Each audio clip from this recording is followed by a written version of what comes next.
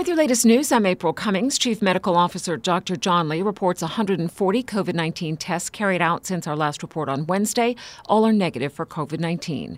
The total number of people in isolation, either at a government facility or in their homes as required by the Medical Officer of Health, is currently at 233.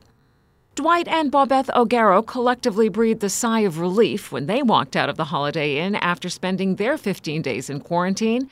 The couple had recently returned from the U.S. after getting both their kids, Joshua and Micah, off to school in Oklahoma and Kansas City. In speaking with mom and civil servant Bobeth O'Garrow, Radio Cayman's Dion Anglin says Bobeth's experience of mandatory quarantine in Cayman wasn't nearly as bad as you might think. For me, quarantine wasn't necessarily as bad as most persons said. I think what was the most difficult thing for me was the fact that I couldn't get any direct sunlight. So while I did have a balcony that I could go outside to get fresh air and possibly walk around 5 steps at a time, I wasn't able to get direct sunlight. And for me, I'm a sun person. So that bothered me a little bit, but not sufficient for me to go into any sort of depression or anything. Otherwise, I was okay. I was fed regularly, not always on time, and sometimes meals were missing. That's just when you're managing so many people at one time, sometimes mistakes do happen. But the space that my husband and I were in was quite comfortable, spacey. I had enough space to walk around, exercise if I wanted to exercise. I was working remotely, so I had access to all of my work. I was able to Zoom. I was able to do everything as in my normal working day, except for have in-person meetings. But it was like a normal working day for me, except that work was on the dining table rather than having to drive to work. All right. And you guys were tested at the end. Could you tell us how many times you were tested within the 14 days that you were quarantined? And what was that like? Well, thank you, Lord. I was tested only once. Basically, it was on the 50th day of being in quarantine. Tested in the morning. The test, it wasn't that bad. It's not as bad as most people say. I don't know if the person administering the test knew how to do it well, because when I observed my son being tested in Oklahoma, I felt that they were going for days and days. But for myself, the experience I had, it really wasn't that bad. Less than 5 seconds.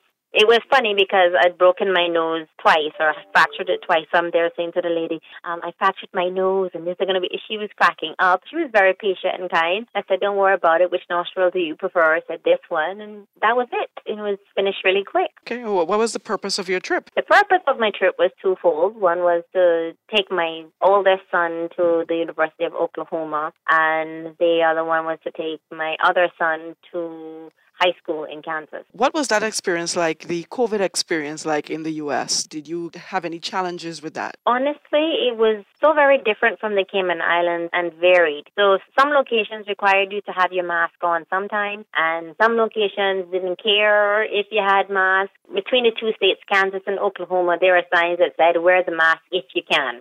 Meaning it wasn't mandatory. It was your personal choice to do so. And some stores, even say within the same shopping plaza, would say that you need to have a mask, and some stores said that you didn't. Some stores had hand sanitizing equipment for when you walked into the stores, and some didn't have anything at all. So the strict monitoring and the protocols and all the things that the Cayman Islands put in place, which we were expecting when we got to the U.S., just simply wasn't there. It was more relaxed than the Cayman Islands. Dion says both tested negative for the coronavirus and are back home again.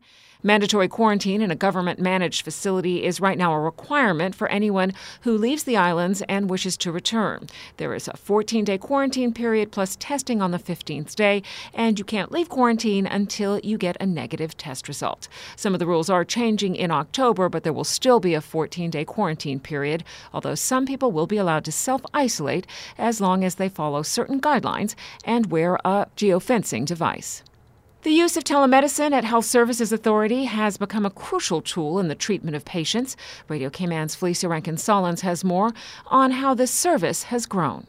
The Health Services Authority continues to expand telemedicine services, bridging the gap between specialists and their patients despite the COVID-19 pandemic.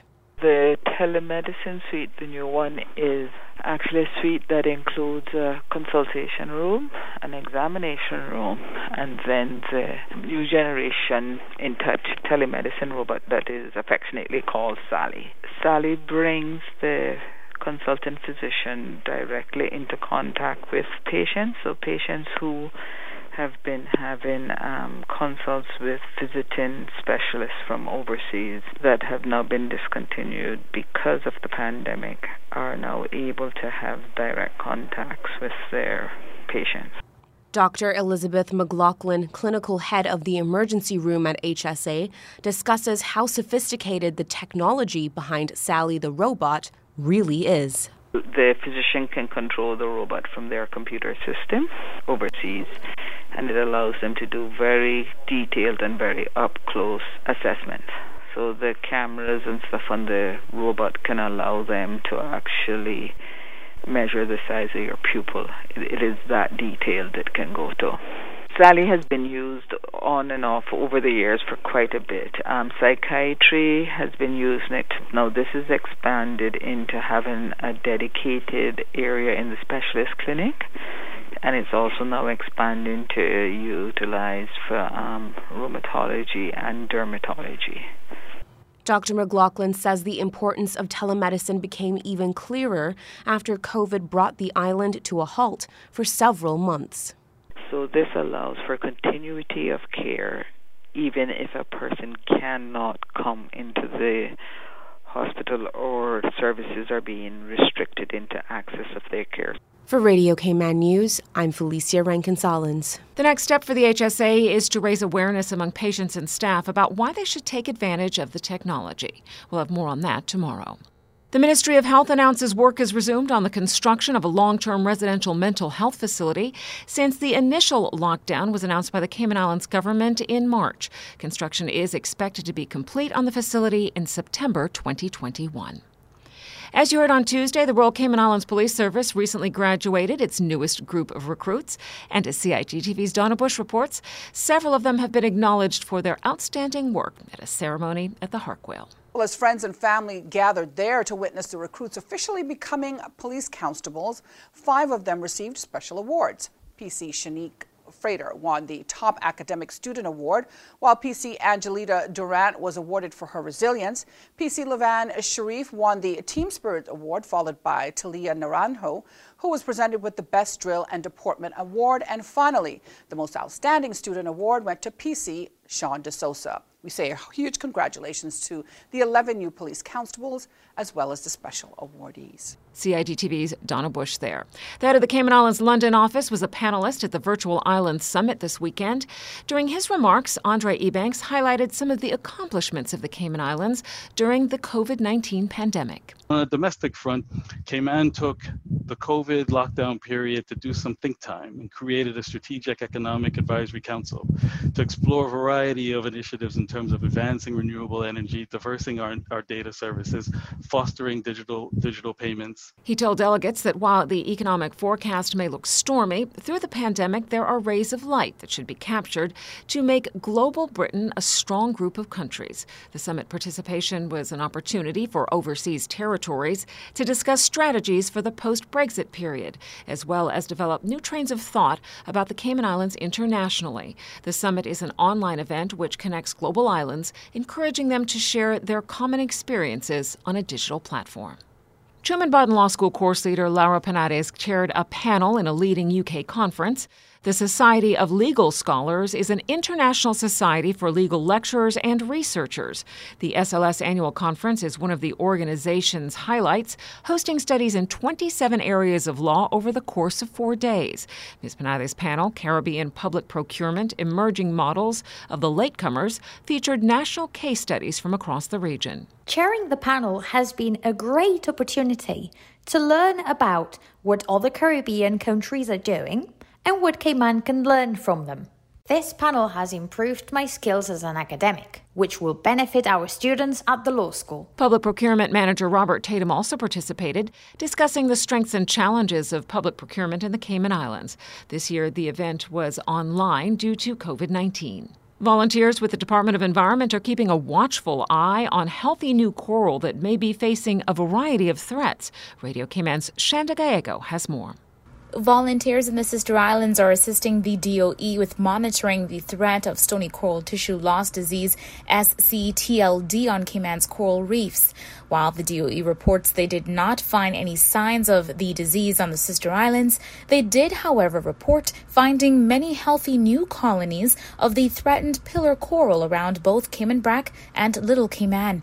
According to the DOE, this type of coral is listed as a threatened species under the International Union for the Conservation of Nature's Red List. And what that means is that although this coral was once prolific in the Caribbean Sea and in Cayman waters, the DOE says it is now uncommon throughout the region. This is due to a variety of both human-caused and natural threats, such as pollution, coral diseases, and climate change. The DOE says it can still be found on our reefs, but usually in relatively low abundance, which, for recent discoveries, the DOE says is such great news. They can be found between 1 to 24 meters in depth, typically yellow-gold in color, and has a fuzzy appearance due to its polyps almost always being fully extended. The DOE says if you're a diver or you're out snorkeling and find a colony of pillar coral, you're encouraged to get in touch with the DOE's Marine Research Unit at doe.gov.ky or share it on social media. And don't forget to tag at DOE Cayman.